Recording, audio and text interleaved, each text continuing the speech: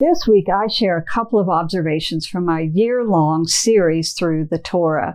First is God's great understanding of the frailty of man and how He graciously gave us disciplines, a recipe of how to keep on track. We would suffer when we went astray, but God is great, and His plan of redemption would move forward anyway. The Bible tells the most amazing story.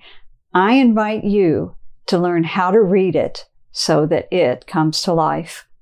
Welcome to this week's Shabbat Shalom devotional, when I seek to share a little inspiration and bring a little peace to the close of your very busy week.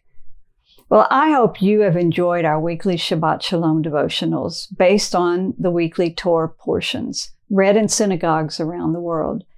I know I was truly blessed. I've learned some new things. I also gained a much better perspective of the significance of the Torah, the first 5 books of the Bible, and the revelation of God and His ways found in it. Well, today I want to share 2 observations and then talk about where we go from here. First, I'm even more impressed with God's understanding of the frailty of mankind and our need for regular disciplines. He put into place weekly, monthly, and annual observances and more. Weekly, the Shabbats, which focus and remind us that God is our Creator and the importance of fellowshipping with Him. The Sabbath is a shadow of His presence in which we rest from all carnal labors and enter into His peace. Monthly, there was the new moon, indicating the new month. And each new moon was to be a time of prayer and hearing from God. And then annually, there were 7 feasts of the Lord designed to educate future generations, celebrate acts of God, and acknowledge His kingship. Every 7 years, then, they were to read the Torah publicly. The land was to have a Sabbath from crops, and debts were to be canceled. Then every 7 years of 7, so every 50 years was a Jubilee year, where property reverted to its rightful owner and debts were forgiven, slaves were freed. All this to acknowledge that the whole earth belongs to God, and one day He will deliver us from all evil and bondage and set us free to enjoy that eternal Sabbath, the kingdom of God on earth. You know, we all get busy and caught up in our earthly lives, but these weekly, monthly, and yearly reminders are so essential that we stop everything. We remember, we talk about and pass on and celebrate what God has done. So, the wisdom of God and how He designed this, we would be so better off if we followed His ways. Now, my second observation is just how deeply God understood the frailty of man and that we would fail Him. The children of Israel would fail Him, but that did not stop Him because He is more than able. His promises are not conditional. Yes, the blessings and curses were conditional based upon their behavior.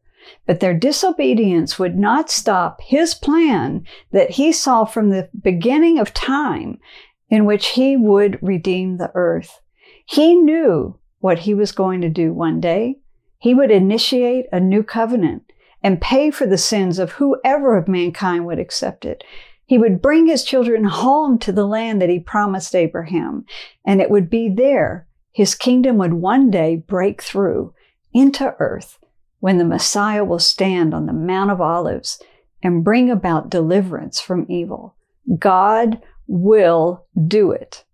Yes, He will use Israel and any of us who want to be part of His kingdom, but it doesn't rely on us. It's all about Him. Well, those are my 2 observations. So much more I learned and I gained from our reading of the Torah. Why? Because God's word is living. It is alive. It is anointed and God breathes, and it changes lives. And God speaks to us when we spend time in its pages. So for that reason, when I talk about, well, where do we go from here? We finished the Torah. The Jewish community is starting all over again in Genesis 1:1. But I want to encourage you now. Let's walk through the entire Christian Bible together through my Walk Through the Bible series. It's already available on whatever platform you're listening to me right now. You can find the Walk Through the Bible series, and you can go through all 53 episodes, one each week. If not, go to our new iceju.org platform. That's where we have put up online courses, and we have put up the Walk Through the Bible series as an online course. I'm going to link to these things below in today's show notes. Also, if you are someone who just wants to understand the Bible better, maybe after this time to the Torah, you're like, wow, there's a lot more to this than I realized. I want to understand it better. Then I recommend to you my new book, Encounter the 3D Bible, How to Read the Bible So It Comes to Life. This book is written for beginners and advanced in mind. It's very simple to read. It is easy to follow and understand, but it is for anyone, any age, any demographic, any stage of life to understand the Bible better. To me, the Bible is the most exciting book on the planet, and I want you to feel the same, and that's why I wrote this book. Now, this brings our Shabbat Shalom series to an end, and I may not be posting for a while because I just have some other very pressing projects I have to work on. In the meantime, go back and listen to some of the series that I recorded earlier on. This is episode 202. So there's a lot of content back there that you can go through. I want to thank you for walking with me through the Torah this year. Please make sure you're on our email list. On the link below, we're going to link to our email list so that you stay informed of our new resources. And when I do begin posting again, we want to let you know.